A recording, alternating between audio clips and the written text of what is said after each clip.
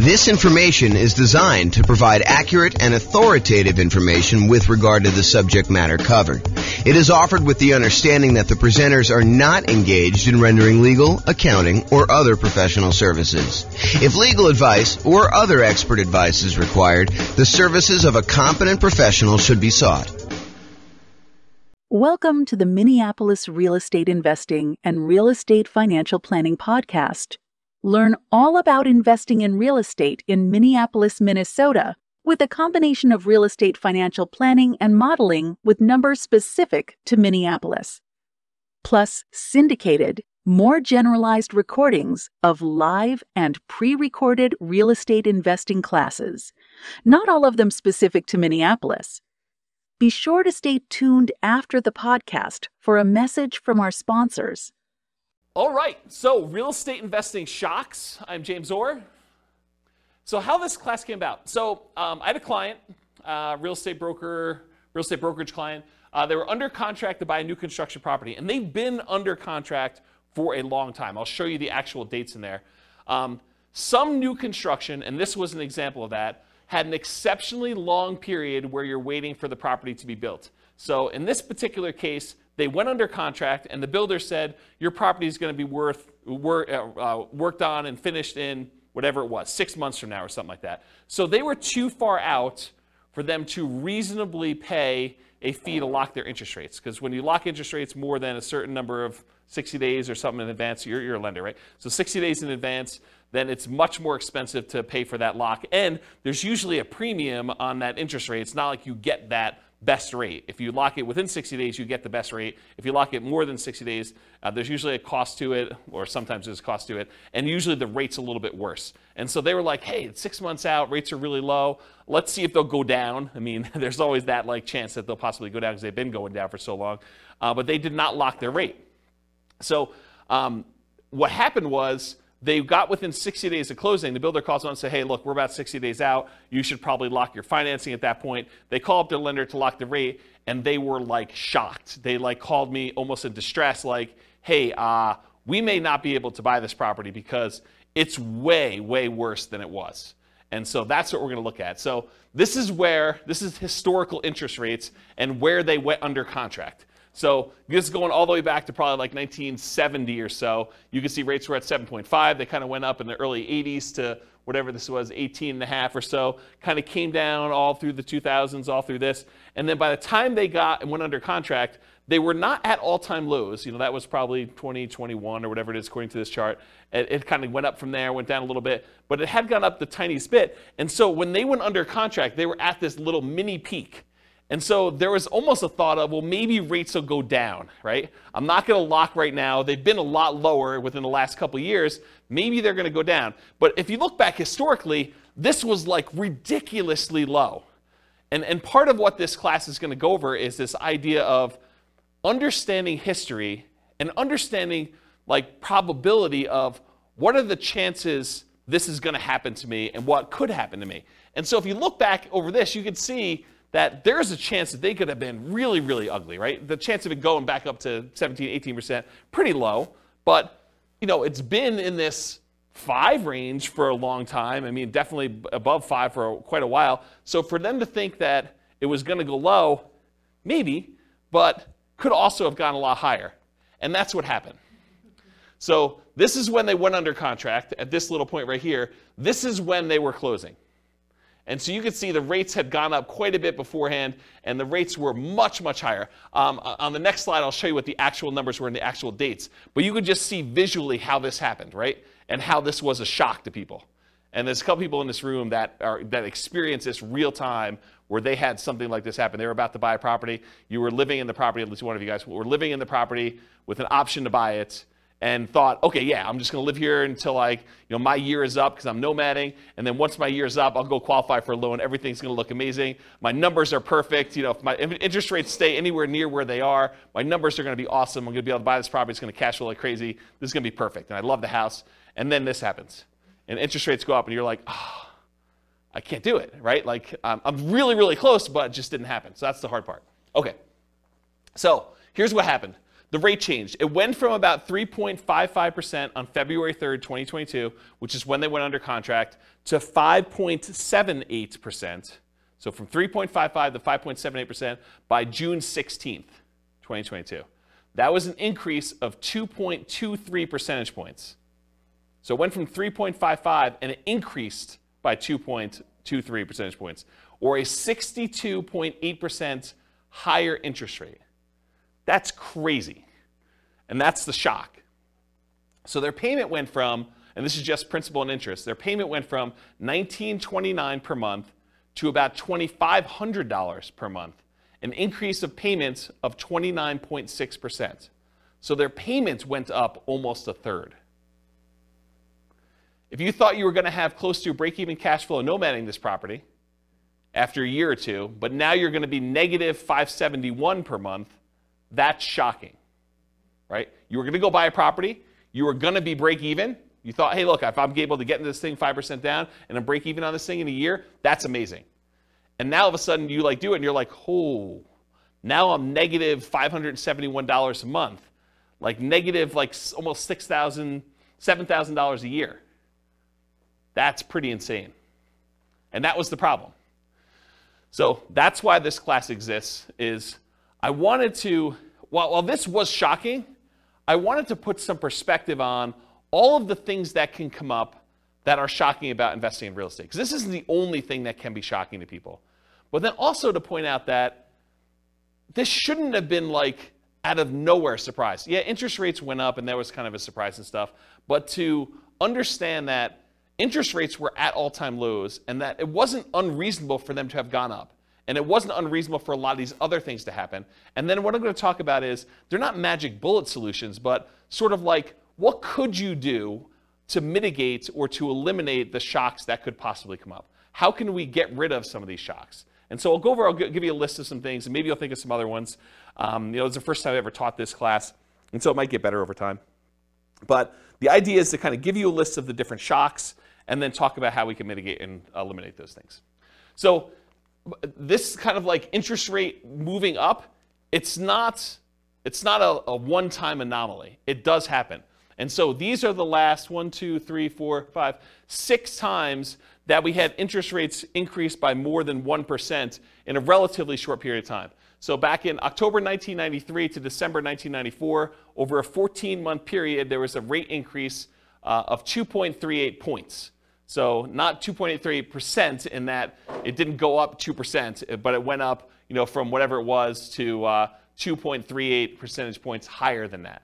Okay, so home prices during that period of time, they went up 3%. So if you're wondering, hey, if these significant increases in interest rates that we've had, do home prices drop? And the answer is no. So historically, in every single one of these cases, the interest rates went up. The home prices went up. So it went up 3% for that period of time. The number of home sales did go down by 11%. So we sold fewer houses during that period as interest rates were rising. We sold fewer of them, but prices were up during that period. From January 1996 to September 1996, over an 8-month period, we saw a 1.2 percentage points increase of rates, and home prices went up 2% during there. Home sales went down 2%, though. So it means we sold less houses, but they went up in value 2%. Yeah, Ben? Is that 2% over that 3-year period, or is that 2% annually? I think this is a 2% increase in home prices during this period. That's what I think it is. I didn't actually go compile the data. I got this, I think, from Freddie Mac's website. Here's the address. You may want to go read like their kind of like the analysis, how they put it together. But my understanding is that it was 2% over that period of time. Yeah. And this wasn't a 3-year period. It was only 8 months. So January 96 through September 96, it only took 8 months for this to happen. And then it was 2% over that period of time. I thought it was 93 and 96. I was just looking at the start date column. Yeah, so this is start to end, start to end, start to end. So this is the period of time that this rate change happened and what happened to home price and sales during that period. Got it. I was just looking, I wasn't looking at both columns. Yeah. Does that answer the question then, probably? Because I think that's, unless they annualize this, right? Which I think that it's just during that period. But it's possible they could have annualized it for all I know. It didn't say annualized. Okay, so in October 1998 to May of 2000, that's a 19-month period, interest rates increased 1.81 percentage points, and then home prices went up 13% over that period of time, and home sales went down 2%. June of 2003 to June 2004, 12-month period, 1.06 rate increase, and 13% increase in home prices, 2% actually increase in home sales during that period. And then June 2005 to July 2006, a 13-month period, 1.18 percentage point increase in the interest rate. Home prices went up by 7%. Home sales went down by 14%. And then November 2012 to December 2013, that was a 13-month period, 1.11 percentage point increase. Home prices went up 11%, and home sales went down 2%. Yeah, go ahead. What's our current one? I don't know because I don't know if it's stopped. So I think that they're waiting for that, but it's a lot because, I mean, even this one. It's like huge compared to. Yeah, so our latest one was an increase of 2.23 percentage points, and it was over this period of time at least, right? Yeah. So February to June. Yeah. So that's pretty crazy, but it may not be done. Yeah. And we need to stabilize. I'm not sure how they determine where it stops either because it's sort of arbitrary, to a certain degree. So on average, it was a 13-month period for the interest rate to adjust. The average rate adjustment was 1.46%. Home prices went up on average 8% during those periods, and we saw a decline in home sales by 11%. So, which, if you look at this, right, it's not a shock. I mean, it shouldn't be a shock that this happens, right? It was a shock to them because we weren't thinking about it, and you weren't thinking about it. You went under contract. You're like, oh, maybe they'll go down. Interest rates have been up a little bit from where they were in the bottom. Maybe we'll get lucky and the rates will go down. And we have got, we're far out from this 60-day period, so we'll just wait and see. But then this shows you that we shouldn't really be that concerned. Do you have a question, Austin? I saw you looking. No, I was just speculating. This is a guess. I wouldn't think it would be done currently because there's a potential still another hike coming. So until that, we know if that's going to change anything or not. I wouldn't think that this go around this year would be finalized yet. I wouldn't say finalized. I was just thinking like our current number is bigger than any number on that list. Yeah. And so probably in a year, if it keeps going up, it will be worse. Yeah. That's all I was getting. Maybe it's peak to valley too, right? Yeah. Maybe it's like they look at what the lowest was and the peak and they sort of determine where it was. It's hard to say. It's really hard to say. There's some speculation in the room for the recording about like whether we should use the current one now and whether it's going to continue or not. So we don't know. All right, any questions on this? So the idea though is that this is not like out of nowhere. You should not have known that this could possibly happen. It's happened before, 6 times at least, and maybe not to quite the extreme, but it's not that far off from what we've seen. And we'll have to see what happens. Okay, so here's a quote from Dan Sullivan. Basically, the quote is: "If you've got enough money to solve the problem, you don't have the problem." And a lot of the issues that we're going to see are related to if you're willing to spend the money, it's not really an issue, right? If you can afford the difference in the price, the monthly payments, or buy down the interest rate or some combination of their two, it's really not that big of an issue. The challenge is a lot of times we don't want to spend the money or we don't have the money. And so we'll talk a little bit about that. Okay, so this is sort of a weird philosophy I have, and I've never heard someone explain it quite like I'm about to explain it to you. But I heard some slight variations on this. So if you have a variation, I'd be interested to hear about it. But here's this concept for me. If I'm walking down the street and I look down and I notice my shoe is untied, it is not a big deal for me, right? Like, my shoe is untied. Shoes with shoelaces get untied. It's not that big of a deal. So I expect my shoe to become untied because that's what happens. I don't complain to people. I'm not like, hey, guys, did you see this? My shoe, it's untied. It's a real problem. Like, this never happens. Like, it's just crazy. Can you believe this happened to me? I was walking down the street and my shoe got untied. You don't complain to your fellow investors that your shoe is untied. You don't let it remain untied, frozen in fear, unwilling to do what is required to fix it. It's not like, hey, what do I do? Like, my shoe is untied. There's nothing I can do about this. What should I do? This is crazy. It's never happened before. And you don't swear off wearing shoes forever because they've become untied. It's not like, oh, last time I'm ever wearing shoes, this is a big deal. I'm just not wearing shoes anymore. I'm going to go get Velcro. Or I'm going to not wear shoes with shoestrings or something like that. I just bend down, I tie my shoe, and I go on with my life because shoes become untied. And when I use this analogy, it's like you want to get yourself to the point where all the things that we know that can happen with real estate is like your shoe becoming untied. You got to expect it. Interest rates go up. Prices go up and down. Rents go up and down, vacancies happen, roofs go bad, air conditioners go bad, tenants wreck properties, properties values go crazy and they go up and you do really, really well. You sell properties, you make huge profits. I mean, all these things happen, both good and bad in real estate, and they should not be a shock to you. So the same thing happens with real estate investing. These shocks will happen. You should expect them to happen. You don't need to complain to everyone. You know that these things have happened. You should not be frozen in fear when they happen. You should do what is required to resolve the issue, and you should not swear off investing in real estate because they happen. So it's this philosophy of you got to get to the point where mentally it's like your shoe got untied. You got to trivialize it such that, okay, tenant's not paying rent. I got to do something about that. I call up the attorney, we do the eviction, or whatever it is that you do, you just deal with it. It's like your shoe gets untied. It's not a big deal. You got to just work through it. Interest rates go up. All right, I didn't quite get the rate I wanted, or you're under contract, you're more than 60 days out in new construction, you're like, oh, interest rates went down. That's good. It's like, your shoe's automatically getting tied for you in some ways, right? It's like good things happen to you. Does this make sense? Have you heard a version of this philosophy before where it's sort of like presented like this? Okay. All right. If anyone does, I'd be interested to hear about it. So non-shocks. So these are often shocks because you did not and sometimes expect them. Either you did not expect them or you didn't know to expect them. But you probably should come to expect them. A lot of things we're going to talk about tonight, they're going to seem like, yeah, that makes sense, but I don't always think about it when I'm doing the thing, and so I forget about it, and then when it's a shock to me because it happens, right?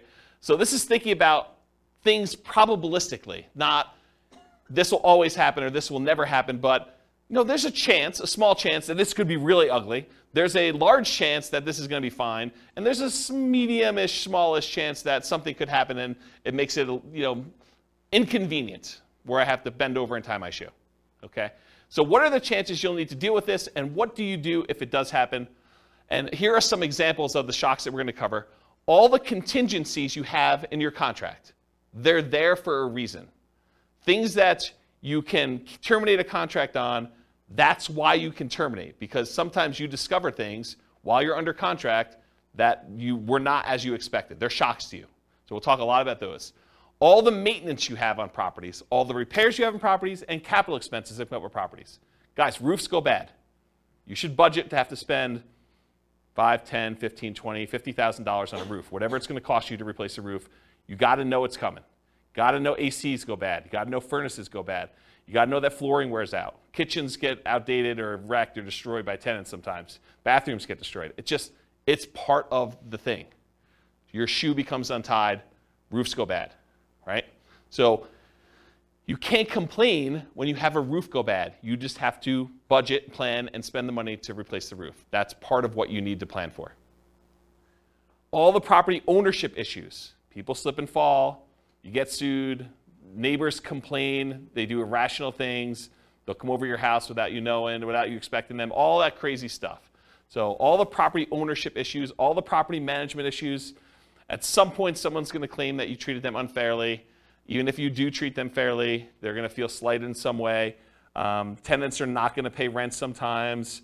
Even if you do the best job at screening tenants, all these things are going to happen. I'm not trying to be negative about it. It's just be a realist. Realize that this stuff occurs, and you got to treat it like it's a shoelace. Like, okay, I got to deal with that. I'm just going to deal with it. Going to tie my shoe and move on. All the natural disaster and accident issues. So there's going to be hurricanes, there's going to be earthquakes, there's going to be floods, there's going to be other stuff, things that you did not expect could happen to your property are going to happen. They could be small probabilistically, but they're possible to happen. All the asset protection issues. So all the things about slip and falls and people suing you and perhaps challenging your ownership of properties, multiple properties, or you getting in car accidents and people coming after you for that. All the stuff you deal with in normal everyday life exists. So just be aware of that. So including all the different things we're discussing in tonight's class. There are reverse shocks, as I've hinted at before. Sometimes shocks go in your favor. Home prices go up while you're under contract. Interest rates drop before you can lock in financing at a reasonable rate. The $10,000 roof repair you thought you were going to have to make when you're under contract to buy a property turns out to just be a minor patch job for $500 that buys you 5 more years. The ancient-looking air conditioner that isn't working is fixed with a simple service call for a few $100s, and it ends up working for another 10 years. These things happen. Just like you buy a property when the air conditioning is working, and it turns out you need a whole new AC unit just randomly. Like it's the coils are cracked or something that you just could not tell while you were under contract. So good and bad things happen to you. Does that make sense? Okay. So here's the intent of the class. Raise your awareness of what the shocks are. Try to give you some of the simple ideas of what the possible ways are to mitigate or eliminate them, and that there are no magic bullets or magic solutions to many of these shocks. It's not like I'm going to magically solve the roof issue or the interest rate issue for you. I'll tell you some tips and how I think about it, what you can do for it, but they're not going to solve all the issues for you. So just realize that up front. Okay? Okay, so here's the class format. We're talking about shock, what it is, and then how to mitigate and completely eliminate it if possible. And then I use this abbreviation ME instead of saying mitigate, eliminate all night. So ME is going to be an abbreviation on the slides that show the mitigation, elimination sort of slides. Okay, so here's some general principles. These are sort of things that, in general, help dampen the impact of any of these shocks. Okay, so many of these are universally applicable to all types of shocks. Number one is reserves. You really should have reserves to invest in real estate. These will help mitigate the overwhelming majority of these issues. Again, if you have the money to solve the problem, you don't have the problem. If you have the money to replace the roof, it's annoying, but you got a new roof, and now your property is good for X number of years. You know, if you need to replace an AC, just replace the AC. If you can afford to buy down the rate and get it back there, you buy down the rate. Yeah, it's not ideal. You just do it, though. If you want the property and it's going to be a good investment for you long term, you just figure it out. And if you want rates when rates drop down, you can refinance again. So one thing is having reserves. Number two is worked with experienced professionals that have navigated or at least been trained to address these issues before. So be willing to pay for advice from your team, attorneys, accountants, CPAs, inspectors, property managers, real estate agents, brokers, the title folks, et cetera, et cetera, et cetera. If you're willing to have people that have gone through this before and can help you navigate and understand, well, typically here's how we deal with this, here are some solutions we usually use, or put it in perspective for you, I think that's worthwhile. Study history. So know what has happened in the past, and ideally not just the very recent past. As I showed you on that chart with interest rates coming down, they were really looking at, and I didn't ask them this, but I assume that they were really looking at that last 5 years or so where interest rates were really, really low. And they were like, hey, look, we just came off a really, really low interest rate. Maybe these rates are going down again. But if they look back over a very long period of time, they would have seen that it's not unreasonable that the rates did what they did, right?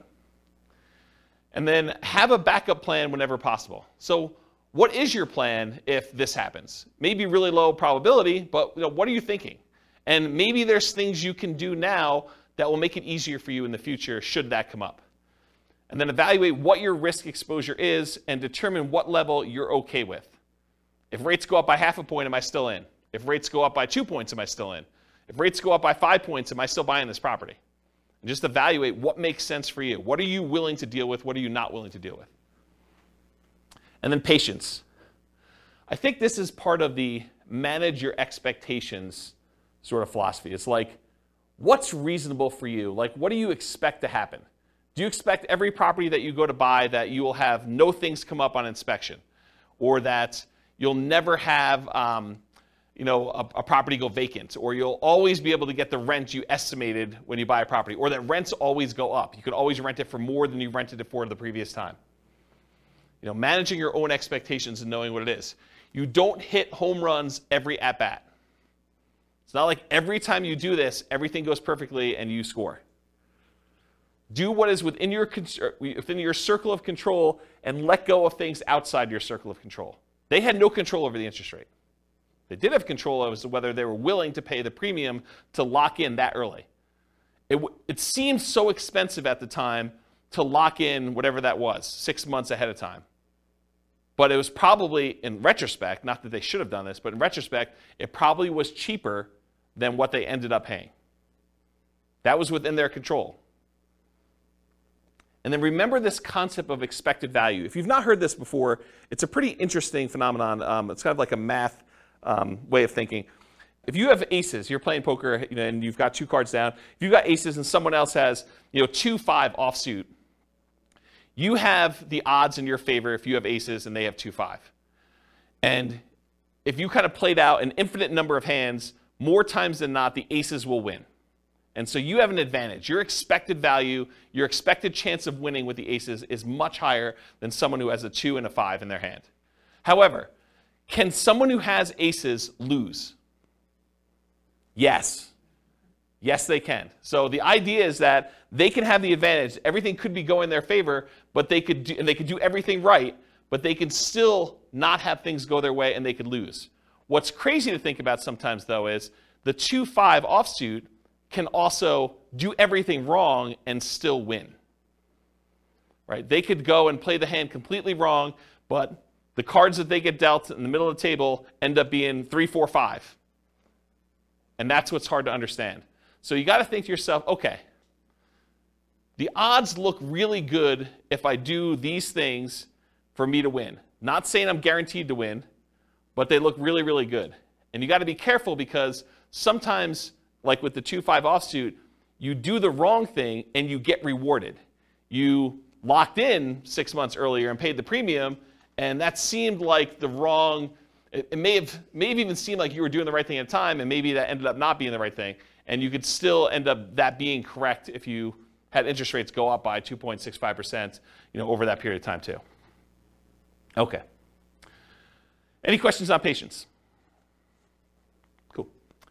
So I'm going to go over some different groups, the stuff before you buy a property, the stuff when you're under contract, the stuff post-closing once you own a property, some things specific to selling, and some extras. I think there's only one extra that I've gotten here. So that's the groups we're going to do. So let's go over before you buy. And some of these, once I go over one or two of them, they're similar enough, we're going to be like, okay, we already know that. All right, so you're out looking for a property to buy. You find an amazing one. You want to put in an offer, and maybe even do put in an offer, but you find out there are multiple offers. This could be a shock to you. If you've never been in a market where you have multiple offers on a property, or you've never bought a property before and realized that the really popular, very desirable properties sometimes get more than one person bidding on it, you may not be ready for this. Anyone who's kind of been buying a property in the last 2 years has been like, oh yeah, multiple offers, yeah, we see 20 of them. But if you're brand new, you haven't seen that, could be a shock to you. If you are looking for the best of the best properties, why would it surprise you that other people also like that property and want it too? So it should not be a shock.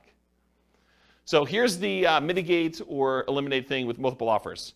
If you are willing to compete, make strong offers that have the best chance of getting accepted.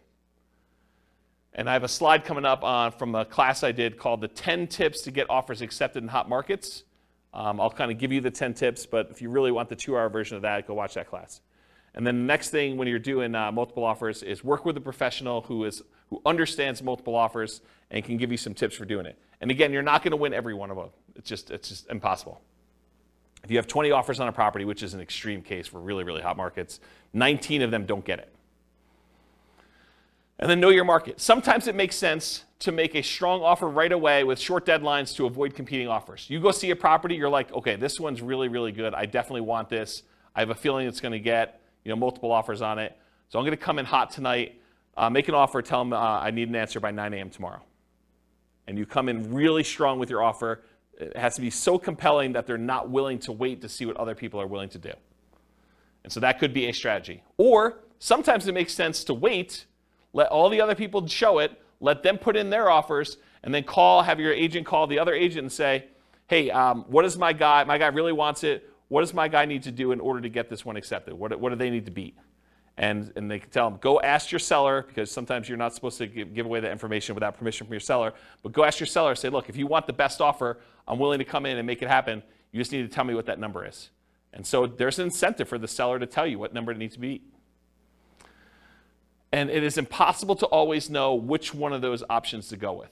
You can't know whether you should come in early or you can't know if you should wait, because there's maybe some agents or some sellers that are like, if it's a reasonable offer, I just want it, I want to get it done with. And sometimes it's like, I want what's happening at the end. Okay? Can't see? All right, cool. So 10 tips to get offers accepted in hot markets. So this is from a 2-hour class I did of the same title. And I'm just going to really quickly run through the list, but go watch this class if you want details. And we're sort of post-hot market as I teach this, but it could come back later, and then you definitely want to go review that class. So number 1, 10 tips, price. So improve on your price. Number 2, be willing to make up an appraisal gap. So if the property doesn't appraise, be willing to make up any difference or to completely waive that you need an appraisal at all. Number 3, use escalation clauses. So sometimes you'll want to say, I'll go $5,000 above the next highest offer. So you can actually use an escalation clause to increase your offer price to that. Number 4, call the seller's broker and find out what the seller wants in their offer to make sure you can match as many things as possible so that the seller gets what they want. Sometimes it's not always about price. A lot of times it's about price, but sometimes it's timing, or I really don't want to move the pool table, or I really don't want to do an FHA loan. As long as it's conventional, I'm fine. I've got concerns that it won't go FHA or VA or whatever it is. So you got to find out what the seller wants. You do that by calling the seller's broker.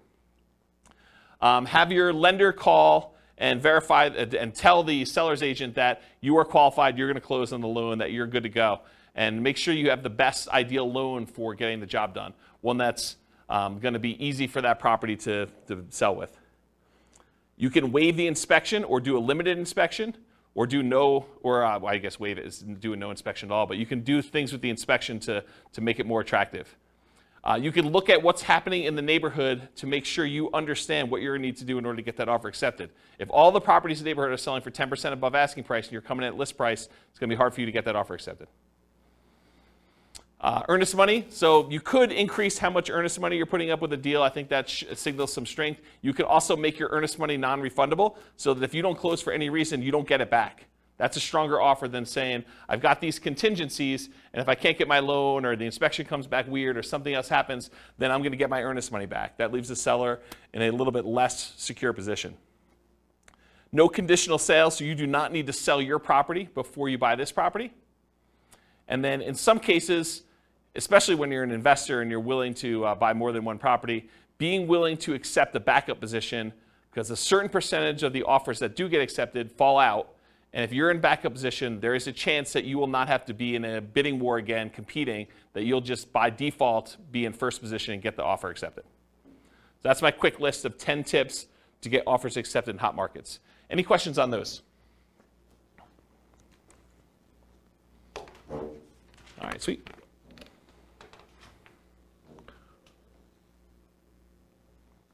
All right, cash offers. So you're making offers where you're getting loans to purchase the property, but you keep getting beat out by cash offers. For some people, this is a shock. They're like, hey, look, I'm offering $10,000, $20,000, $30,000 over asking price, or maybe you're just asking full price.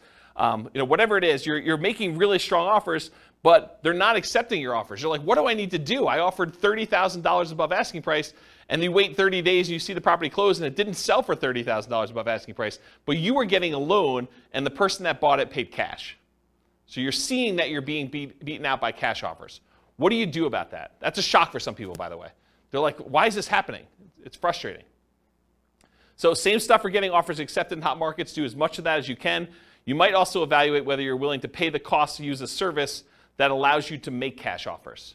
There are services you could pay a fee to where you can then come in and they buy it cash and then you actually refinance out of it for some form. They'll vary a little bit depending on how they're structured, but that's the basic idea. Are you willing to pay the premium to make it a cash offer? Then maybe you don't need to go $30,000 over. Maybe you just need to pay 2 points or 3 points on a cash offer deal. Okay? Any questions on this? All right, limited accessibility.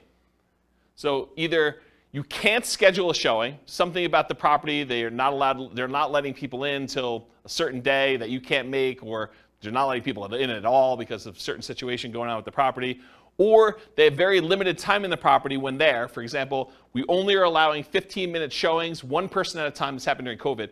15-minute showings at a time. We can only have one person in the property at a time at all. And we're only doing showings between noon and 4 o'clock when someone's able to take the dog and they're not at work. And so there's a really limited time, and you only have 15 minutes in the property because there's like people booked directly behind you and everything is packed. And you can only see the property for 15 minutes. Sometimes it's hard to make a decision on a property in 15 minutes. Sometimes but sometimes it's tough. Or you must see it with other buyers, agents, tenants, or sellers present.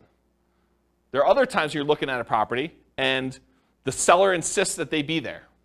Or the tenants are there because they will not allow you to be in their property without them being present, so you don't go look at their room that they're growing weed in or something like that. Or there are other buyers there. It's an open house, and that's the only time you can see the property, the only time they're showing the property. Or there are other agents there. Or, especially with multifamily properties, this happens quite a bit, you can't see all the units before making an offer. They'll tell you, you can see unit 1 and unit 7.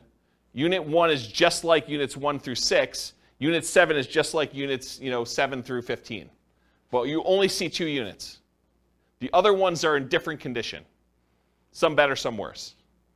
But you can only see 2 before you make an offer. So that can be problematic. But this can be the norm in some markets. Right? It can be, especially in different market conditions where it's a really hot market, or maybe it's based on property type, or just that particular property is kind of a weird one. But that could be pretty typical for what you're expecting. But it could be a shock for some people. So see it as it is, but not worse than it is, Tony Robbins. So how do you deal with this issue? How do you mitigate it? How do you eliminate it? Keep your ability to fully inspect the property. And by inspect the property, I mean yourself and or any professionals you hire, inspectors, termite guys, radon, like all the different guys you want to come in and do tests as part of your offer. So don't give up your rights to do this testing if you're going to do that. But if you have to be competitive, sometimes you have to be willing to say, okay, well, I'm only going to do a limited inspection, even though I didn't get to see the whole thing originally. So you want to get a multifamily property bought in a really hot market. Sometimes you're like saying, well, I'm only going to do a light inspection. I'll just do a walkthrough of the other units, but we're good. I know what's going to be there. I've done enough of these. You got to be willing to kind of accept that risk if you need to do it. And then evaluate what your reasonable exposure is and what the probability is that will happen, and bake that into your offer. Say, look, I've seen enough of these at this point.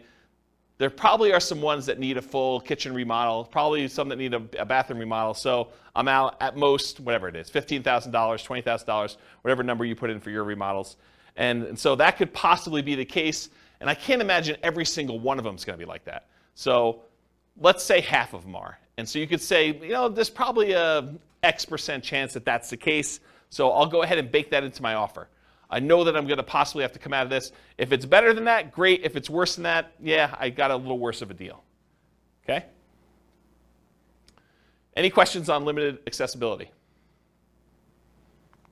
All right, not having all the information. So you're wanting to make a decision, whether you're going to make an offer or not, but you don't have all the information you need. Maybe you're missing HOA docs to be able to tell if you can use it as a rental, or that you could park your RV, or put a little ADU, additional accessory dwelling unit back there. Maybe you're missing solid rent comps. You're just unable to get rental comps for this particular property. You really want to call your property manager. They're not open until Monday. It's Friday night. You're looking at this property. You just can't get it to make a decision. Or maybe you're missing property financials. This happens all the time with multifamily properties. You want to get financials for the property. They're like, yeah, you'll get them when you go under contract, but we're still preparing them and I don't have them. And we already have 14 people looking at the property in the next 2 days. Got to make a decision. You're missing info on the condition of parts of the property you're unable to see. Snow is on the roof, tenants in one or more of the units. It's a hoarder house. You can't see past all the boxes and garbage. There's times when you will not have the information you need in order to make a decision. So how do you deal with, how do you mitigate or eliminate this lack of information? It's rare that you'll have all the information you need up front, especially with multifamily properties. You need to move forward to get more information, like going under contract, but keeping key contingencies. So if you're like, look, I really want to see the financials, well, make your offer, subject to you getting these financials and being able to terminate the contract if you can't get them. And again, you got to weigh this.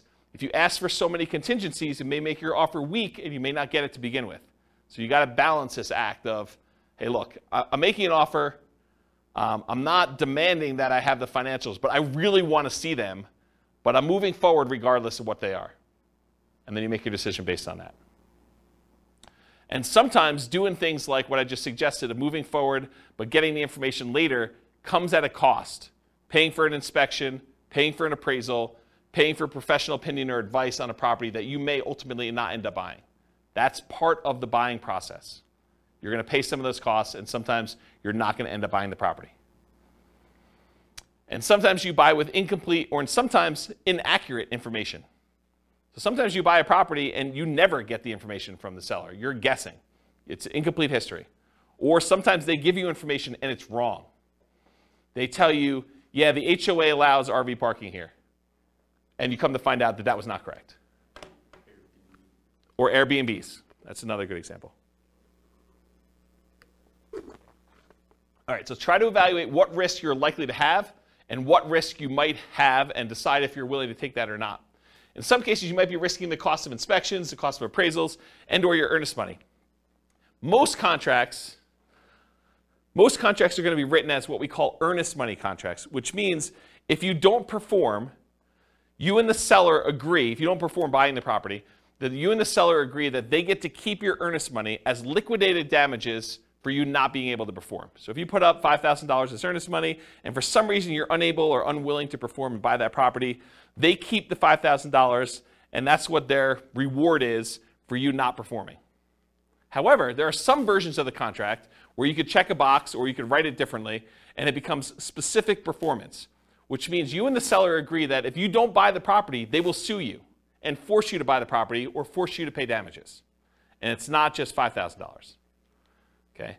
So the risk is if you have a specific performance contract and you don't perform, then you could have a lot more responsibility or obligations to the seller than whatever you put up as earnest money. So from a seller's perspective, if you offer them a contract that's specific performance, that may encourage them that you're really serious and that you're willing to perform, but it comes at a pretty significant risk to you. So depending on how it's written, it may be more than just the cost of the inspection or the appraisal and your earnest money if things really go south and you have to terminate or give up on the purchasing of the property. It may be that you're forced to buy it, and then you got to deal with whatever issues that made you not want to buy it to begin with, and then maybe you sell it or maybe you keep it. Okay?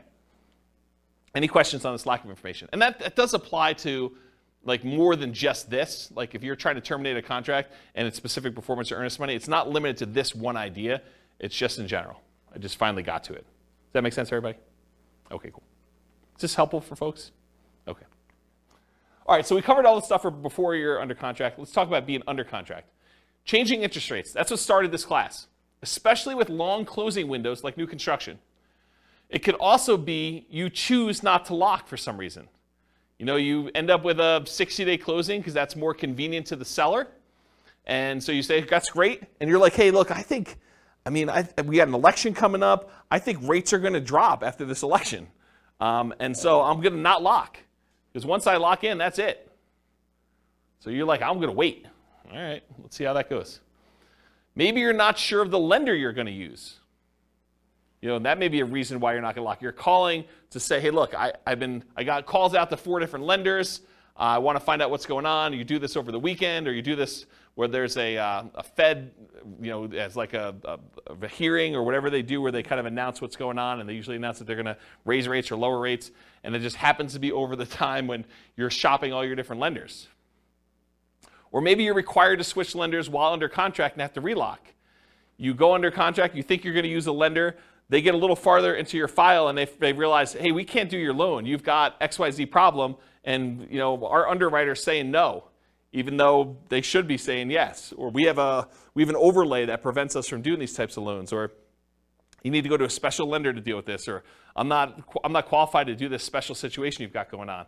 And they say you got to go to another lender. And now rates are different. All these things can come up. So changing interest rate, what do you do to mitigate or eliminate this? You consider locking rates as soon as possible. You consider paying the extra fee to lock farther out. They could have paid the fee and got the higher rate. And I think a lot of times, if you look back historically, a lot of times that would not have been worthwhile. They would have ended up not really gaining from that. In this case, it would have been worthwhile, but we didn't know that. It's hard to tell in advance. Some builders may offer long-term locks or incentivized financing when you go under contract. So it could be an incentive of the builder. You know, you go under contract today, you can lock in your rate with our builder lender, and it's good through when you close. That's just part of our program. Beware of variable rate loans, adjustable rate mortgages, and loans with balloons. So adjustable rate mortgages are mortgages where the interest rate can change. A lot of times they're fixed for 2 years or 5 years or whatever it is. And then after that, they can adjust. Sometimes they adjust once and they're fixed for another 5 years. Sometimes they adjust every month. Sometimes they adjust every 6 months. Sometimes they adjust every year. Depends on which version of the adjustable rate mortgage you have. And then loans with balloons. A balloon on a loan means you're going to pay on a loan for 10 years or 20 years. And at the end of the balloon period, then the entire balance of the loan is then due. So you might be paying as if it's a 30-year loan, but it has a 10-year balloon, so the payments look like you're going to pay off the loan in 30 years, but by the time you get to year 10, they're like, okay, you now owe $300,000 of this $400,000 loan. We want the full $300,000 in full on year 10.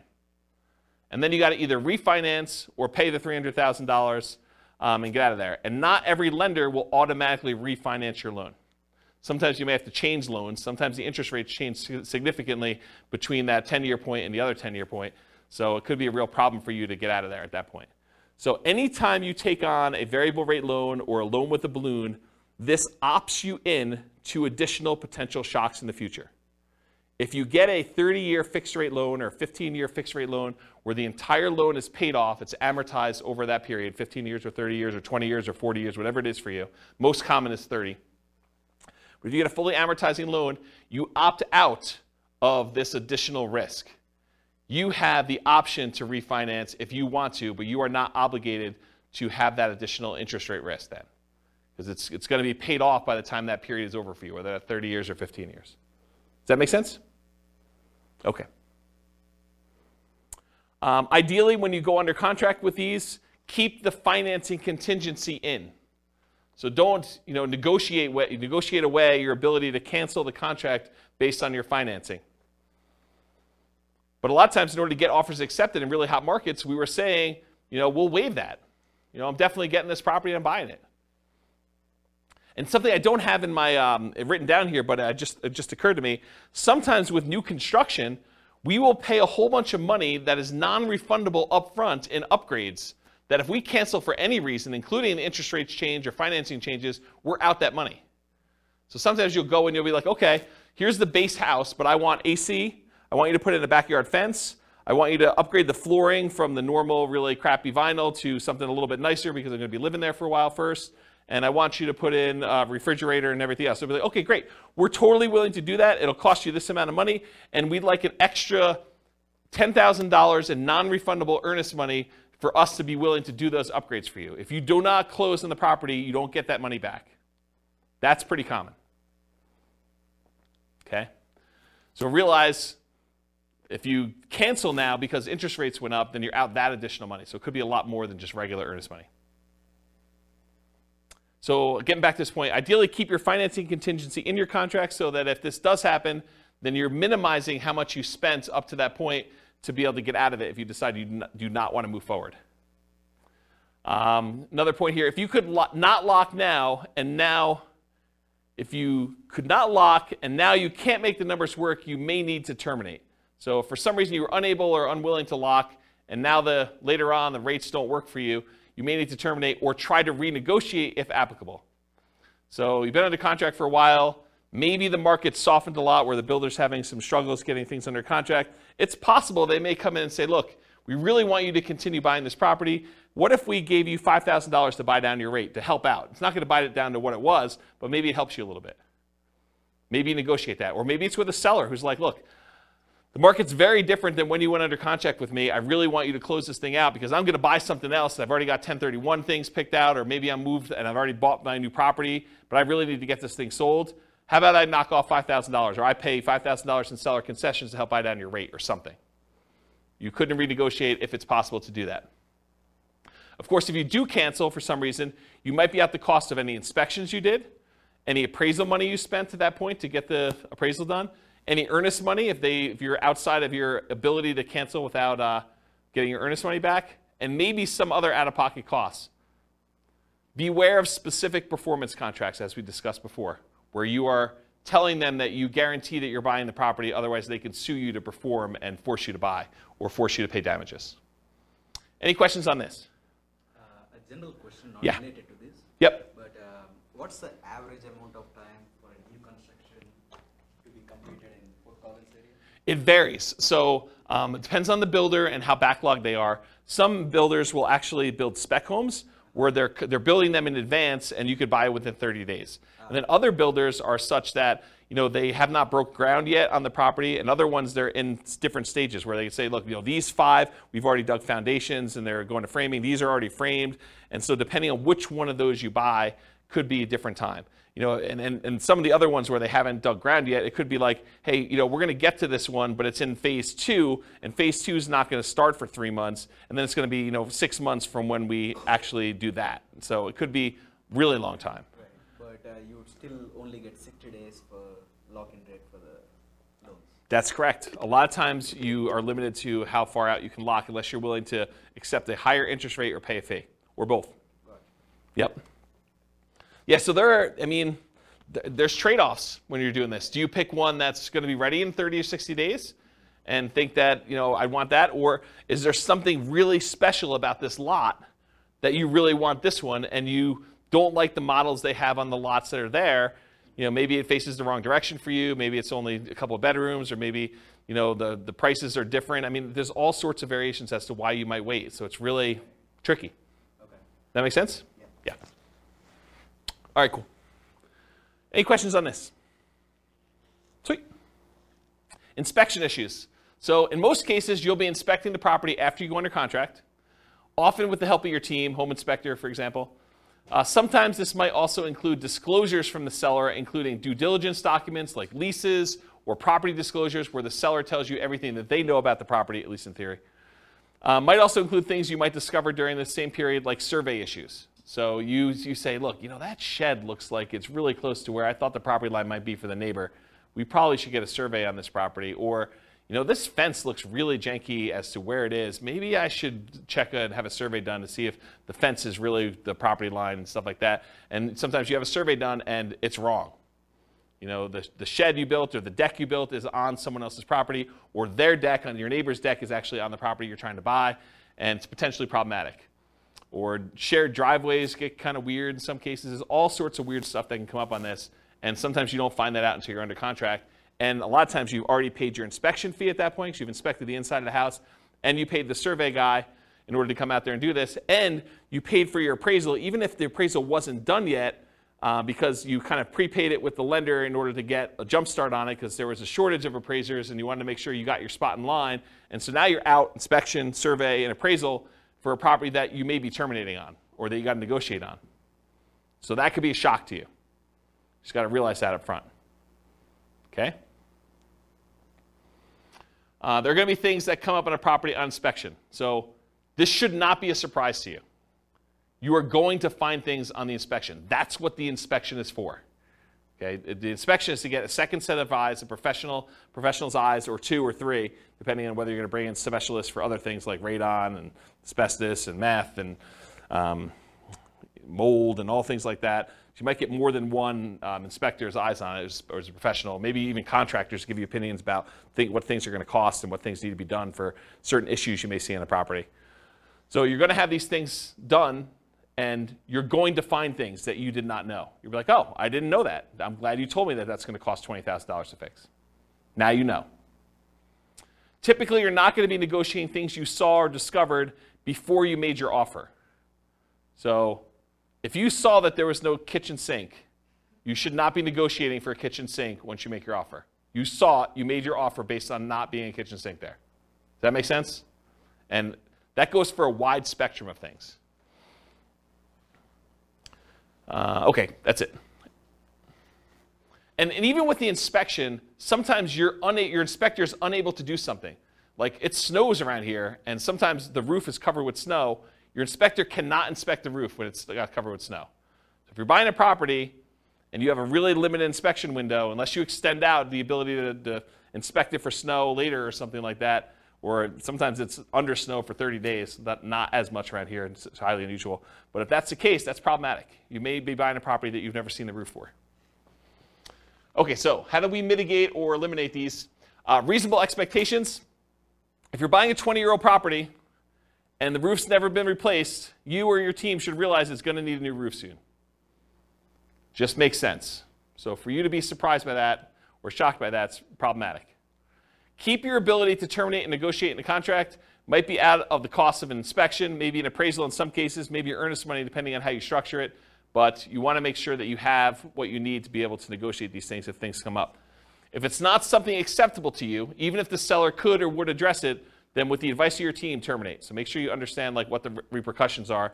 But if you're like, hey, look, even if they did move the shed, there's something weird about that. I don't want to be involved in it anymore, or whatever. If they could fix something that you had an issue with, then you have to make that decision. And then negotiate legitimate shocks, not just trivial things. So realize that up front. Any questions on inspection? Cool.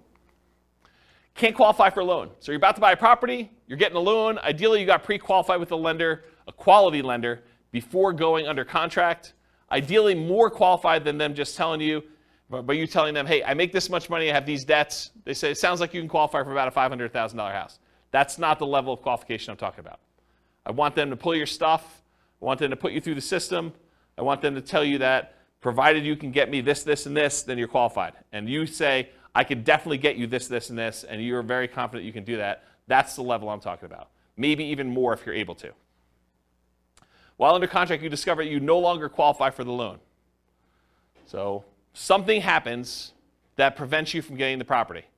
And it could be any number of things. Credit change, something happens to you where, a medical bill you thought you paid pops up and all of a sudden it's not done. You're like, this is problematic. It's going to take me a little time to get this fixed out and work through it. Or maybe I don't have the money to pay the bill anymore or whatever. Your income changes. Maybe you get, what's the opposite of promoted? Demoted. You get demoted and you get put in a lower position job or something like that. Or you have to change jobs. Unfortunately, while you're under contract, you have lost a job or something like that. If you have a significant injury or an accident that prevents you from working, if you get divorced while you're under contract to buy a property, or you have a death of a spouse, these types of things can happen, and they could change your situation and prevent you from getting the loan. So if you can't qualify for the loan, how do we mitigate or eliminate that? Prevention. Work with quality lenders up front that can qualify you ideally before going on a contract. You don't want just some fly-by-night lender telling you, yeah, you probably can qualify for about this, and then you find out later you cannot. But even then, occasionally something unexpected will come up. So especially for things that may be more likely for you, for example, job loss when you know your company has been downsizing, what's the backup plan if that should happen? So know in advance, hey, if for some reason I do get downsized, I'm terminating. Or we're going to have mom and dad co-sign or whatever your backup plan is for you. Or at a minimum, what's the cost to me if this happens, and am I okay with that? What's it going to cost me in inspections and appraisals? And there are some cases, it's very rare, where a lender will eat the appraisal if for some reason you don't qualify for the loan. It's pretty uncommon, but in some cases they do. I know of one credit union around here that does. Actually, I know of another bank that does too. There's 2 banks that I could think of that do that, but I don't think of anyone else. Do you know of anyone else that does that? Yeah, it's pretty uncommon. So be super careful about that, and you could lose your earnest money. Sometimes there are deadlines for you to object to being able to get acceptable financing, and sometimes that deadline will appear days before your closing. So imagine for a minute they say, hey, look, your loan objection deadline is the 25th of the month, and we're closing on the 30th of the month. So there's a 5-day period when you cannot get your earnest money back if something happens to you. If you lose your job in that 5-day window, you don't get your earnest money. Because your last day to object to you not being able to get the loan was the 25th. But your closing is set to be the 30th. So if you get in a car accident, get injured, get divorced, something happens to you or your job, credit score changes significantly enough, all those things can impact it. I had a client once, was under contract to buy a property, and they got married while they were under contract. And when they went down to the bank to open up a joint checking account, because they were buying the property together, it was like, they're getting married, they're going to buy a house. Went down to the bank to open up a joint checking account, and the banker, very innocently, and to help them, I'm sure, said, would you like overdraft protection on your checking account? They're like, yeah, that sounds good. Let's do overdraft protection. So they went and did that. They opened up, by getting overdraft protection, they opened up a new line of credit. It changed their credit score enough where they barely qualified for the loan because it actually gave them a hit to their credit score. So be super careful. Talked about that. All right, cool. So what happens if you can't get insurance on a property? Sometimes you can't get insurance at all. You go to buy a property and you realize this is uninsurable. I'm not able to get insurance at all. More commonly, you might not be able to get reasonably priced insurance for the property. You'll call down to insurance and they'll be like, hey, so this is a weird property and it's got ABC going on with it. in order to get insurance, it's going to be 3 times what you thought it was going to be. You're like, whoa, that is expensive. So be aware that that can happen. Sometimes properties are in flood zones, and you might not know they're in a flood zone. It's not like there's water on the ground in flood zones all the time, right? It's flood zones because it occasionally gets flooded. So flood insurance can be expensive. It might be more expensive than you thought it was going to be based on location, age, composition, history, something like that. So be aware. Another one on here, fire. Fire? There's a lot of places that will not insure homes because of what they're considered in terms of property. Like if you were in Netherlands or other areas, it can be really hard to insure. So they could not insure them because they're in some type of fire area where like forest fire or something like that? Yeah. Yeah, that's kind of what I was thinking about location, but yes. Yep. Yeah, so how do you mitigate or eliminate this risk of can't get insurance? You can check with your insurance agent before you make an offer. I'm not sure I would go to that extreme, but you could. I mean, that's one way to mitigate or eliminate it. Sometimes you still run into the unexpected, though. They give you a quote, think it's something, then when they finally formally submit it, something weird comes up. Most lenders require insurance if you're getting a loan, so are you willing or able to buy the property for cash if you can't get insurance on the property? And is it that good of a deal? You could also try alternate insurance providers, other insurance agents, especially ones that do more unusual policies. So I had a property once that I personally bought, and I don't remember the details. This was probably 20 years ago at this point. But there was some really weird thing where I was unable to get insurance on it, and I had to go to like one of these really obscure insurance agents to get the policy on it. And it was a little bit more expensive. It wasn't that bad. It was probably like 50% more than what I was expecting it to be. It wasn't a deal killer, but it was unexpected. It was unusual. So realize you might need to go to some weird insurance company to do that. Won't appraise. You're under contract to buy a property at a certain price. You hire it and you pay for an appraisal. Usually you've already had your inspection and pay for that as well at this point.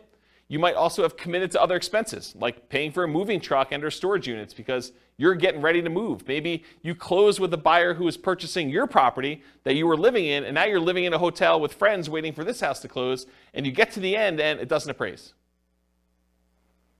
So the property is not appraised for what you're under contract to buy it for. What do? You could negotiate with the seller to try to come to terms with an acceptable price for both of you. And it depends on the status of the market and whether they had 19 other offers behind you as to whether or not they're willing to negotiate that. Might mean you're paying more than appraised value. So they may say, look, it was $20,000 under the purchase price is $20,000 above what it appraised for. How about we split the difference? Well, you're paying $10,000 more than it appraised for. And how does that work out mathematically, down payment-wise? You got to come up with the 5% or 10% or 20% or 25% of whatever the appraised value is, plus the difference. So if you agree that you're going to pay $10,000 above appraised value with the seller, you got to come up with 25%, if you're buying it as investment property as an example, of the appraised value plus the $10K more. Are you willing to do that? Are you able to do that? And if you can still terminate based on appraisal, you might be able to get your earnest money back. If you're like, hey, look, I don't want to buy this property because it appraised for $30,000 less than what we're under contract for, so I think I want to cancel. And so you paid for inspection, probably paid for the appraisal, but probably can get your earnest money back if your deadline is still there and you're able to do that in a contingency. Yeah? Can you also get another appraisal? In some cases, you may be able to get another appraisal. That can really vary, right? Appraisal. It can. You could also contest the appraisal. Yeah, sometimes you could say, hey, look, you use really bad comps. These are not comparable sales. Yep, those are also good mitigate, eliminate options. Is FHA? I think FHA sticks with the property. I think if you have an FHA appraisal on a property, I'm pretty sure that sticks with the property for like 6 months or a year or something like that. Talk to your lender to get details. But certain appraisals will stick with the property, even if you go and try to hire another lender to do it. With conventional financing, I'm pretty sure they do not, as of right now, and this could change. Lending policies change all the time. Okay, title or HOA issues. So you're under contract to buy a property. You negotiated to have the right to review the title work with your attorney and the HOA documents. While you're reviewing the title work and the HOA documents, you discover something unacceptable in the title documents or HOA documents that prevent you from doing what you want to do with the property. For example, having an RV or being able to do short-term rentals or being able to have rentals at all or something like that. Or that you feel could impact you when you got to resell the property later. So maybe it's not something you're worried about, but you're like, hey, that's going to be a problem because this property is sort of built for X, and it turns out you can't do X with it based on something in title or something in the HOA documents or something like that. So something comes up where you're unwilling to do this. As a side note, this is like one of my little weird pet peeves. Is your real estate agent competent to review title work for you? Are they trained on how to review your title work and tell you what is going on with it, whether there's a problem in there or not? The answer is no. We do not get trained on title work. Title work is an attorney type thing. It's a legal thing. So your real estate agent is not qualified. So you should not rely on your real estate agent to review your title work. All right, so how do you deal with, mitigate and eliminate title HOA issues? So in some cases, the seller could do something to solve the issue.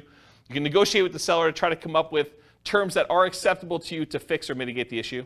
For example, if you thought you were going to be able to park an RV on the property, but the HOA says you can't, then would you be okay with an X dollar discount instead?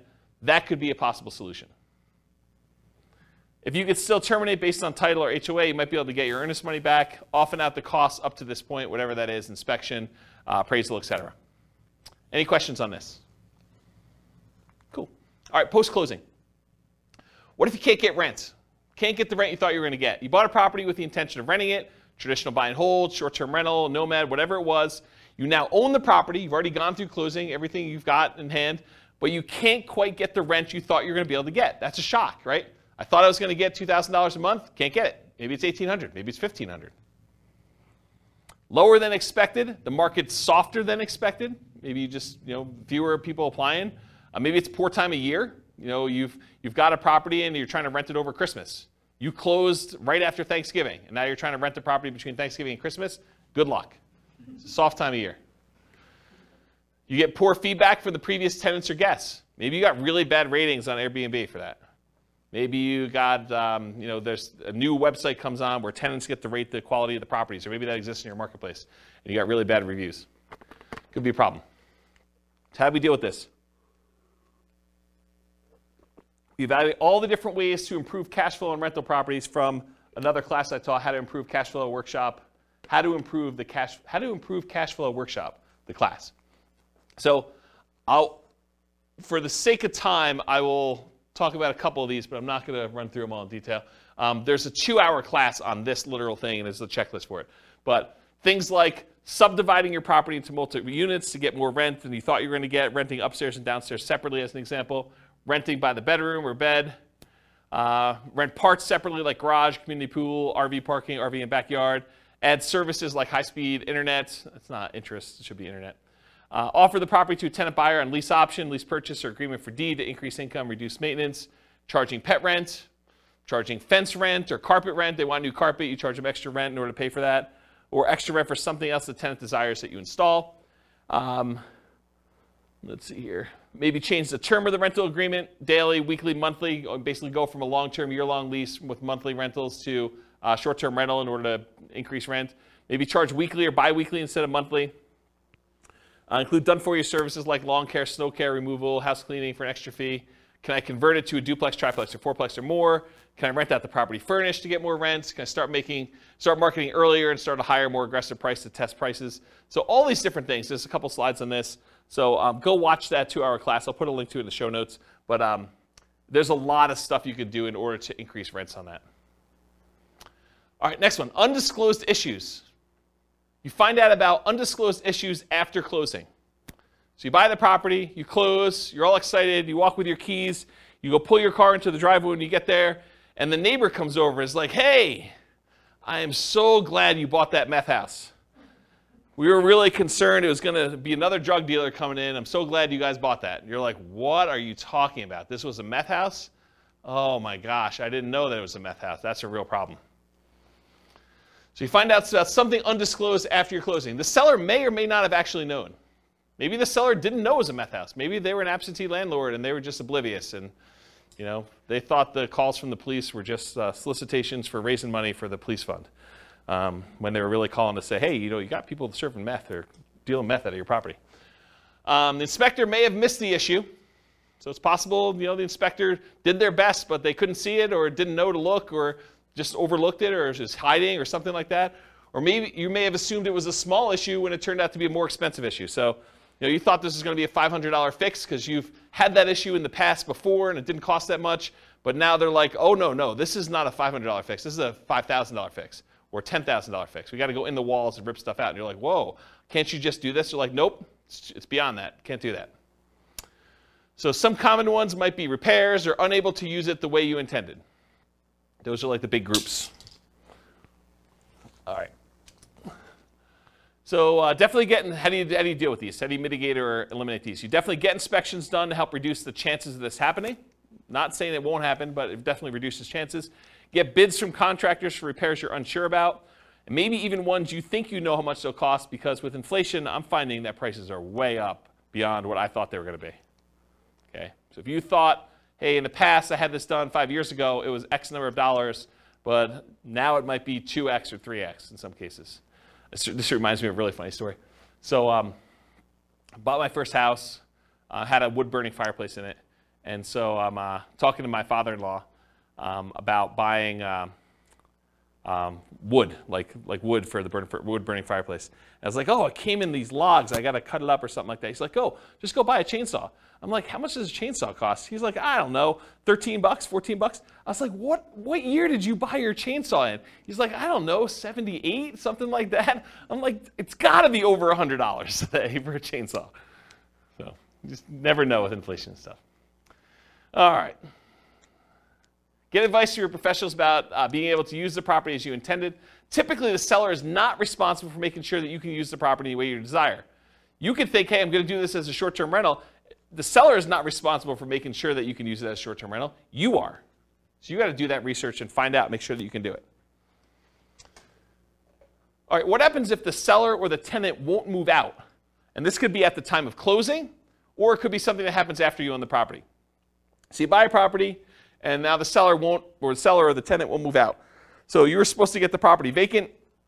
You do your walkthrough right before closing, and you go in the property, and there's still like at least 1 or 2 days of stuff to be moved out of the property.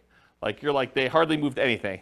Like, we're going to closing in an hour. Are you going to be out of here in an hour? And they're like, oh, I don't know. I might need a little extra time to do that. That's okay, right? How do you deal with that? You walk through the property before closing to make sure they're out, ideally. Evaluate if you're willing to close with them still in there. If they're not out, might be hard to negotiate and still close with the same loan on the same day. It's tricky, right? If you have a loan, all the paperwork's done on the loan, and all the money's listed out, can you just have the seller give you $2,000 to close on the property? Not without the lender knowing and approving that. It's possibly loan fraud. It's an inducement to buy the property from the seller that the lender does not know about. So you need to get permission from your lender to be able to do that. Good luck trying to do that in an hour and getting those documents approved again. So you got to figure that out. It's kind of tricky. Make sure you understand eviction laws and how they might apply to your situation beforehand. So go talk to an attorney if you think this is anywhere possible, a remote chance or something like that, or your property manager or both. And then get professional help from the attorney for evictions to make sure it's done promptly and correctly. You don't want to go like Wild West this and kind of try to make it happen. You really want to understand what you're doing. Any questions on these? Kind of shocking, right? Be able to do that? Oh. Apparently I must have missed one of the slides. So underinsured or not insured for some things. So not all things can be easily covered by insurance. But many investors, especially newer investors, may shop solely by insurance premium and not compare coverage to understand what's covered and what's not to some extent. So the thing is, you go and you call 3 different insurance agents, and they say, okay, your policy is going to be $1,400, your policy is going to be $1,200, your policy is going to be $1,100, the 3 ones you call. You're like, oh, well, I'll go with the $1,100. That sounds like the best one. Maybe not. Maybe the $1,100 one didn't cover sewer backups into your basement. Or only covers personal injuries on your property to $500.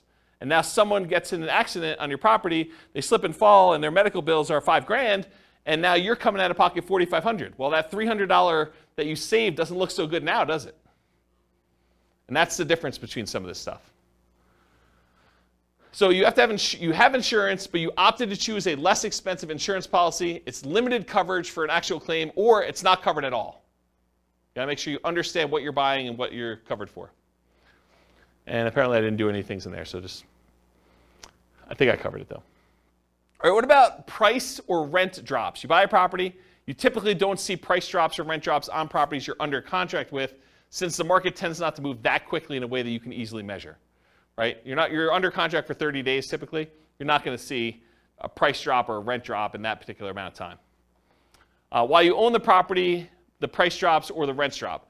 So change your strategy to one that has longer term perspective. Convert a fix and flip to a long-term rental as an example. So if you bought a fix and flip and you're buying a property, and for some reason you're unable to sell it for the profit margin you wanted, maybe you decide to convert it to a long-term rental, hold it for a year or two until you have the profit margin you want, and you fix it that way. Okay? Change the use to improve the value. So you were using it one way, long-term rental, now you change it to short-term rental. Use long-term leases, still likely to have issues when the lease is up. So if you use a year-long lease and rents drop, you've got a rent fixed in for a year, but at the end of that year, if rents had gone down, they may drop and you may need to adjust it down at that point. But it'll keep you propped up for a year. And then go watch that class on how to improve cash flow. They'll talk about other strategies for dealing with rent drops in there. Any questions on this one? Cool. HOA restrictions. HOA won't allow your intended use. You can find out after you buy that your HOA won't allow for rentals. Could be that they change their policy after you own the property. So this has come up for some clients before, so it's kind of important. Let's say you bought a property and you planned on using it for a rental. And while you own the property, the HOA gets together and all the different members of the HOA vote to change the rules of the HOA so that now you can no longer do regular rentals or short-term rentals or something else. That's potentially problematic. And in some cases, they may have to grandfather you in if you were already using it that way, but maybe they don't. You should definitely know the rules around you for what that could be. So read through your HOA docs is how you mitigate or eliminate it. Read through the HOA docs carefully before buying, often done while you're under contract. It may also be done prior to making an offer, but it's often not practical. Most of the time, they're not giving you HOA docs to read before you go under contract. Most of the time, it's done afterward. You may not have access to them until you're under contract, and you may need to act quickly on in-demand properties just to get your offer accepted. Get the help from your attorney interpreting them if you're concerned. Your real estate agent is not reading all these HOA docs, so you should be reading them and getting the help of an attorney if you need help interpreting them. We're not trained on that. It's not like we get training on interpreting HOA covenants. What about loan call due? Oh, this is an interesting one. I put some slides I've never put in a presentation before here, so this will be interesting for you guys. Loan call due. So you decide you want to buy a property, like buying it subject to, or maybe even on a lease option, as you'll see here in a second, or you move it into a LLC after you buy it for asset protection reasons. You know, things like that, where you're like, you don't think it's a big deal, but now the lender's like, wait a minute, you now triggered this due on sale or due on transfer clause. What happens if the loan gets called due? Oh, that's pretty interesting. So let's take a look. How do you mitigate or eliminate this? You understand and get advice on the Garn-St. Germain Depository Institution Acts of 1982, which discusses loans being called due. Talk to an attorney about it before doing these types of creative deals and asset protection strategies. And I want to be 100% clear. I'm specifically talking about buying properties creatively, where the seller leaves their loan in place and you take ownership of the property. Buying the property subject to the existing financing, or where the seller has the loan existing in place and you agree with the seller to wrap the financing where they get part of the payment and then part of the underlying loan is paid. Or, and this is the part where you really need to pay attention, or you own a property, you got the loan, and you decide to move the property into an LLC. Okay? So have a backup plan, be able to pay off the property, refinance, or bring it in to partner or refinance. So that's one of the things to do. Now I'm going to talk to you about the Garn-St. Germain Depository Institution Act of 1982. There's a link on here with this on here, but since you guys are not going to go read it, I'm going to explain it to you, okay? Because I want you to understand what this covers and what this doesn't. So this is 12 U.S. Code 1701 J3, preemption of due on sale prohibitions. This is all about due on sale clauses. Definitions. For the purposes of Section 1, the term due on sale clause means a contract provision which authorizes the lender at its option, they can do it or not do it, to declare due and payable sums secured by the lender's security instrument if all or any part of the property or any interest therein securing the real property loan is sold or transferred without the lender's prior written consent. So if you actually sell or transfer in the property without the lender's written consent, this is what this applies to. The term lender means a person or government agency making a real property loan, or any assignee or transferee in whole or in part of such a person or agency. The term real property loan means a loan, mortgage, advance, or credit sale secured by a lien on the real property, the stock allocated to a dwelling unit in a cooperative housing corporation or a residential manufactured home, whether real or personal property, and the term, the residential manufactured home, means a manufactured home as defined in section blah, blah, blah, which is used as a residence. The term state means a whole bunch of other stuff. I'm going to ignore that line. All right, so let's get into this.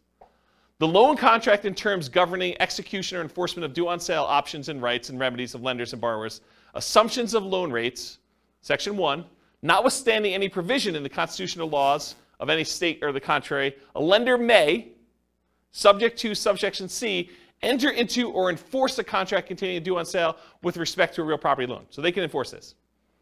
Except as otherwise provided in subsection D, the exercise by the lender of its option pursuant to such a clause shall be exclusively governed by the terms of the loan contract. So basically the terms of this are in the document itself, and all rights and remedies of the lender and borrower shall be fixed and governed by the contract. So it's in the paperwork you sign at closing.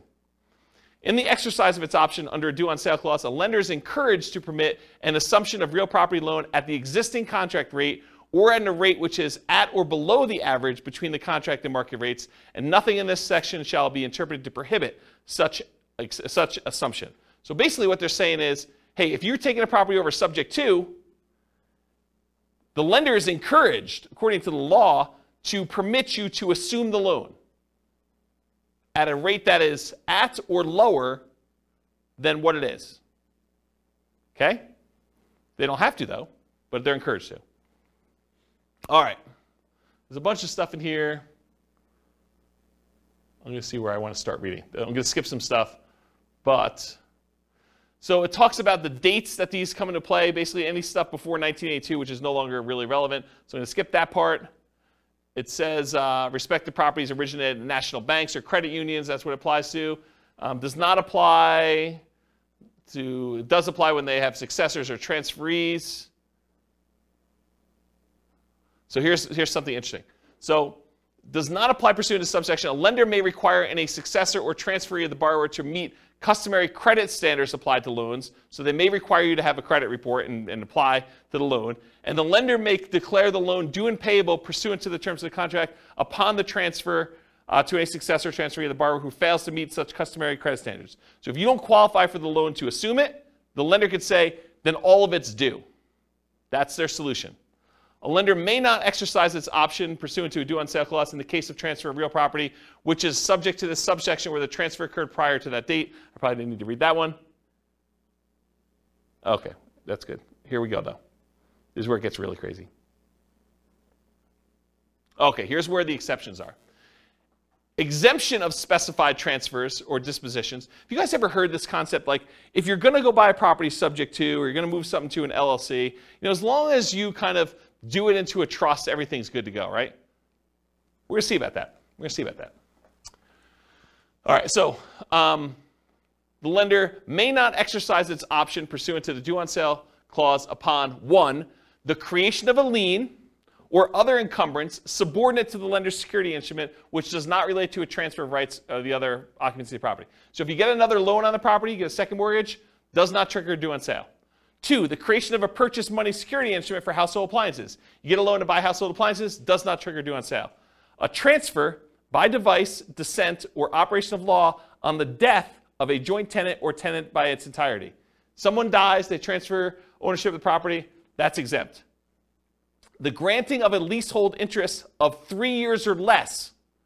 If you rent the property for 3 years or less, that does not trigger the due on sale clause.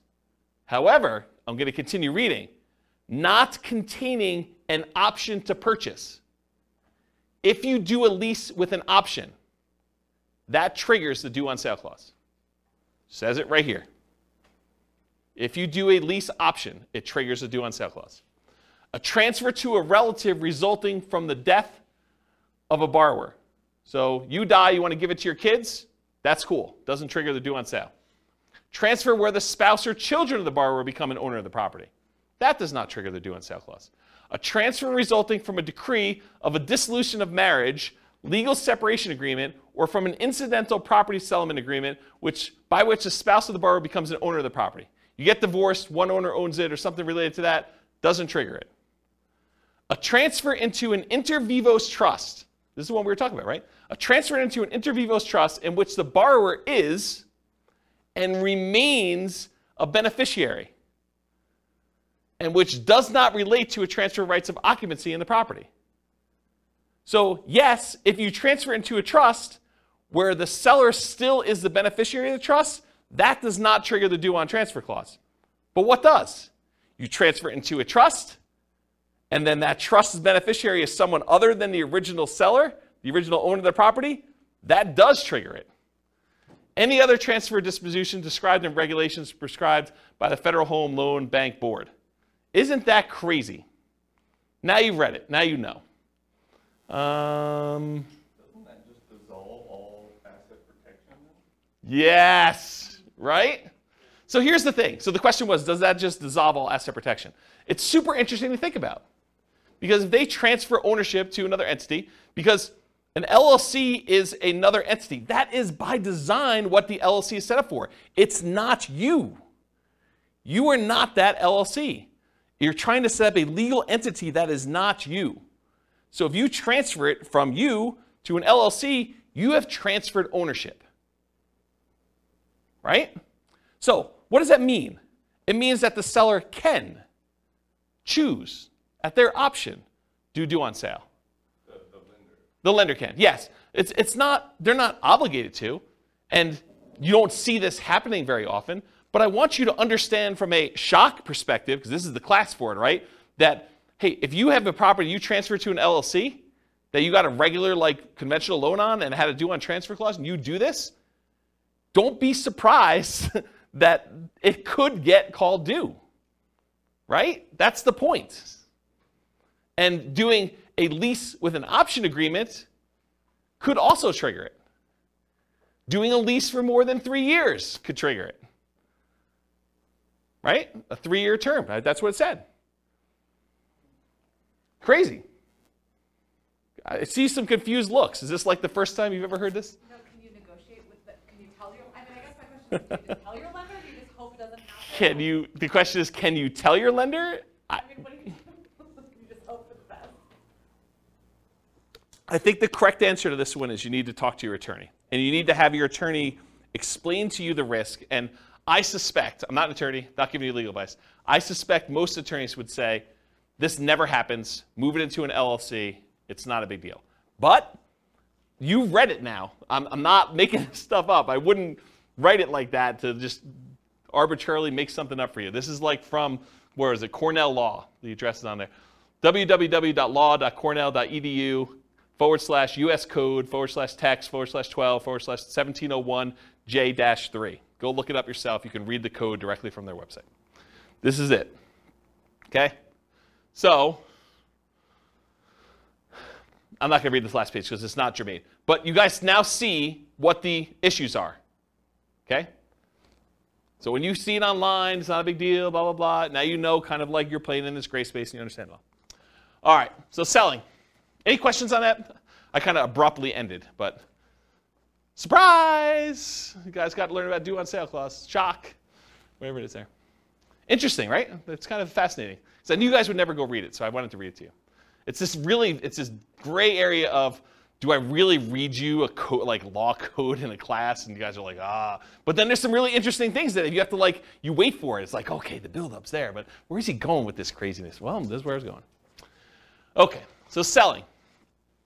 What if you're selling and you get no offers? That's a shock for a lot of people, especially when you're used to getting 20 offers.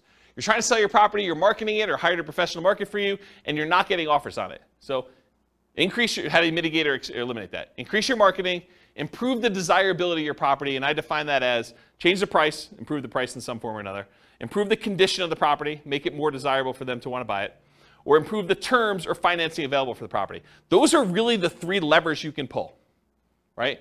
You can increase exposure, get more people looking at it, and hopefully you find the one that wants to buy it. You can change the price to attract more people to it. You can change the quality of the property itself, or you could change the terms upon which you're selling it, or the financing is another way of saying that. So you could bribe them to get better financing. If they couldn't afford the $2,000 a month P&I payment, you could pay $5,000 to buy down their interest rate. Now it's $1,900. Now it looks more attractive. That type of idea. Any questions on this? Buyer backs out. You're trying to sell a property. You got a buyer on the hook. They're under contract to buy the property with you. What happens if they don't go through with it? Marketed property for sale, find a buyer, the buyer backs out. So mitigate or eliminate this. Realize that your negotiating power diminishes significantly once you go under contract, and it shifts largely to the buyer with their contingencies. Your strongest negotiating position is before you accept an offer. So try to negotiate as much as you can before that point. You lose a ton of power once the buyer goes under contract and they have all their normal contingencies in the contract. Then the power shifts to them. And that's especially true in markets where the contract is written very pro-buyer, like Colorado, as an example. In some markets and market conditions, a property falling out of contract can stigmatize a property for some future buyers. They say to you, what was wrong that this buyer fell out? Why is the property back on the market? What's going on with it? And so you have a stigmatized property. Now, if you have 19 other offers behind the one that you accepted, that's less of a deal. But if it's a soft market, it's a much bigger deal. Make sure buyers are qualified and able to perform before going under contract. Do as much of your checking before you accept. Call their lender. Verify that they can actually get their loan. Verify that they're a strong buyer. Try to feel out the, see if you can read between the lines in the paperwork as if they're going to be a pain in the butt and ask for a ton of things on inspection or be really nitpicky about stuff, or, like if a buyer comes in, and this is going to sound horrible, but if a buyer comes in and in the additional provisions, they list out 14 other things they want you to do as part of you accepting their offer, that's a sign that you're going to have some interesting challenges with that buyer, right? You just know that's not normal. You're not usually seeing that. Seller to sweep the garden of the extra leaves before I take possession. Okay, you're sort of telegraphing, I'm a troublesome buyer. I've got some demands. And in some markets, you may still choose to accept that offer because you don't have anyone else. But got to realize that going in. All right, any questions on this? All right, conditional transaction chains. So the buyer's offer is contingent on them selling their home. Usually, but not always, the buyer's property is already under contract. So in some cases, a buyer goes out, they find your property, the one that they love, and they're like, I didn't know that I was going to find the property that I love the first time out. We were going to list our property for sale in the spring, but we really love your property. Will you go under contract with us now so that I could buy your property, and we will have our property on the market in a week? That happens. They really love your property, and now you got to decide, man, do I really want to have my property tied up while this other seller, now the buyer for you, goes and tries to list their property and tries to get it sold? And they don't even have it on the market yet. Well, now you're like, well, what price are you going to put it on the market, and what's it worth? Is this thing going to sit on the market for 6 months while my property's tied up? I really want mine sold. So you got to make some of those decisions. And then your buyers terminate their contract. So imagine for a minute, the buyer for you comes in. They say, I really want to buy your property. You're like, okay, what's the situation? You're like, well, we have a buyer already on our contract, and we gave them, they gave us 60 days to be able to close on it. So we can close on yours in 43 days because that's how long we have left to do it. So you're like, okay, I accept that. But now their buyer, for some reason, on inspection or they can't get the loan or whatever, they terminate. But they were going to use the down payment from the sale of theirs to buy yours. That's potentially problematic. So evaluate the strength and likelihood that your buyer's buyer will close on the property. You got to really look back at this and say, how sure are they going to close? Are they past inspection? How qualified are they? Can I talk to their lender? But you want to do all this before you accept their offer, because then you lose negotiating power. Understand this extra risk. This should not be a shock. If you accept an offer like this, you really should make sure. And they would be able to get their earnest money back because The other person's buyer or yours? yours, like. Yeah, because That's part of the condition. yes. So the question was, can the buyer who's under contract with yours get their earnest money back? And yeah, if they have a contingency in your contract that says, I'm planning on buying this thing, and if I can't get my loan, because they now they don't have the down payments, or maybe they can't qualify with 2 mortgages, they may be getting out on loan, or they may be getting out on the contingency they have for you. So you got to be super careful about this one. Consider other buyers before contingent buyers when possible. If you've got 2 buyers interested in your property, you may want to pick the one that doesn't have a contingency, even if it's not as good in some other areas, because this is a pretty big risk, in my opinion.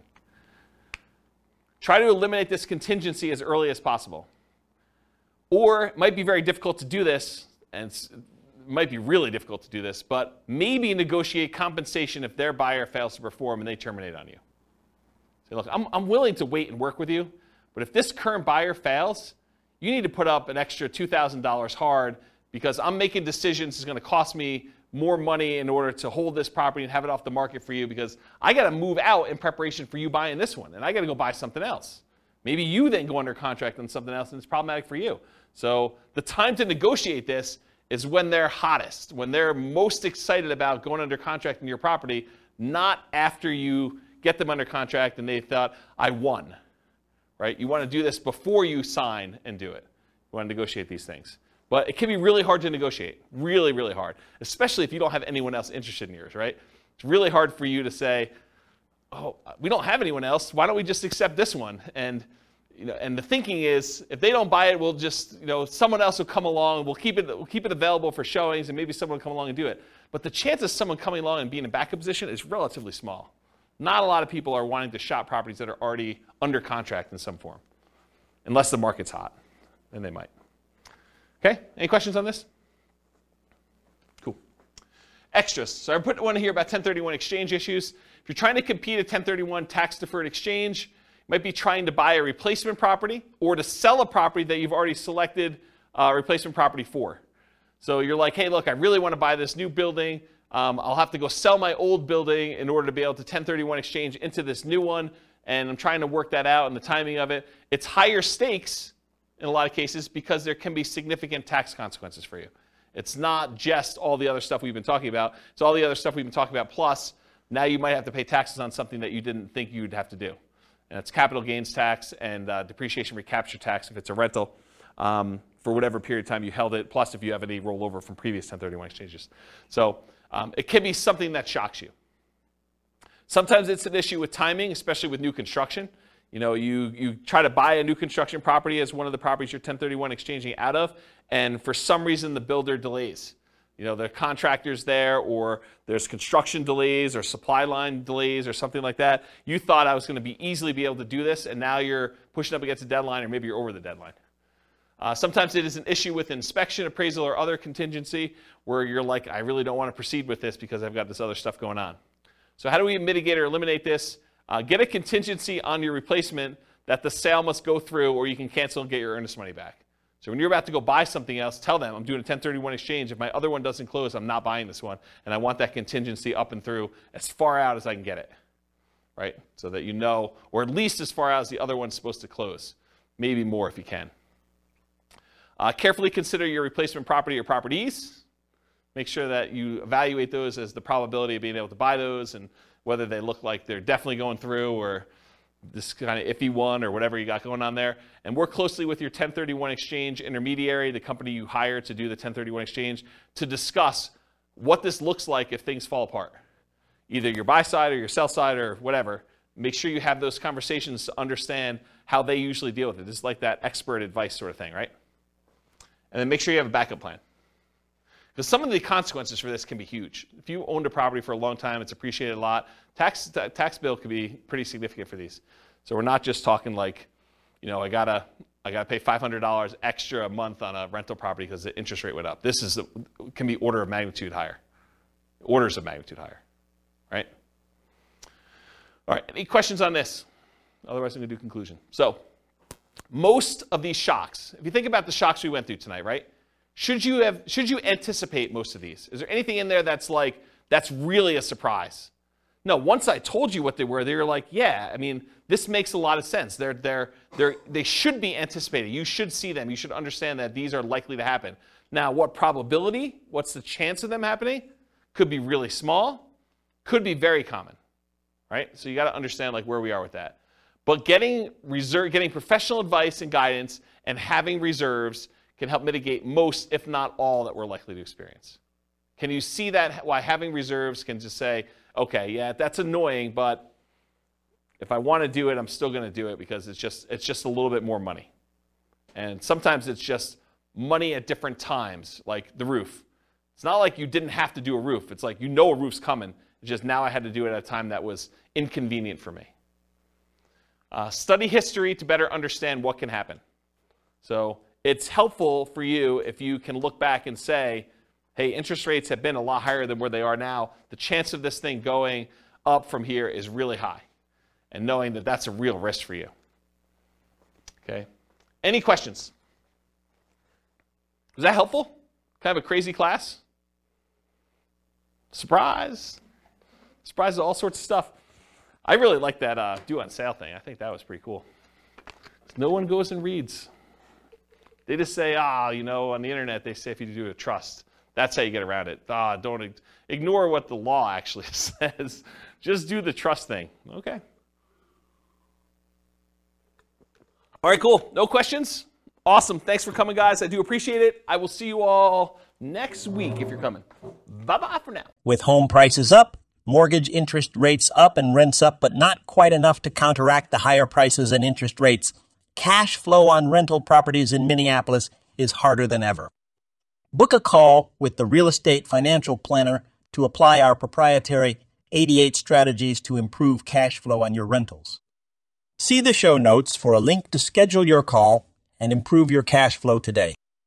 If you're a real estate agent, lender, or professional in Minneapolis that wants to help our real estate investor listeners, consider reaching out to learn about collaboration opportunities with this podcast. We'd love to add more value to our listeners by having you assist our investors buy, sell, and finance their real estate investments. See the show notes to schedule a call to discuss collaboration opportunities.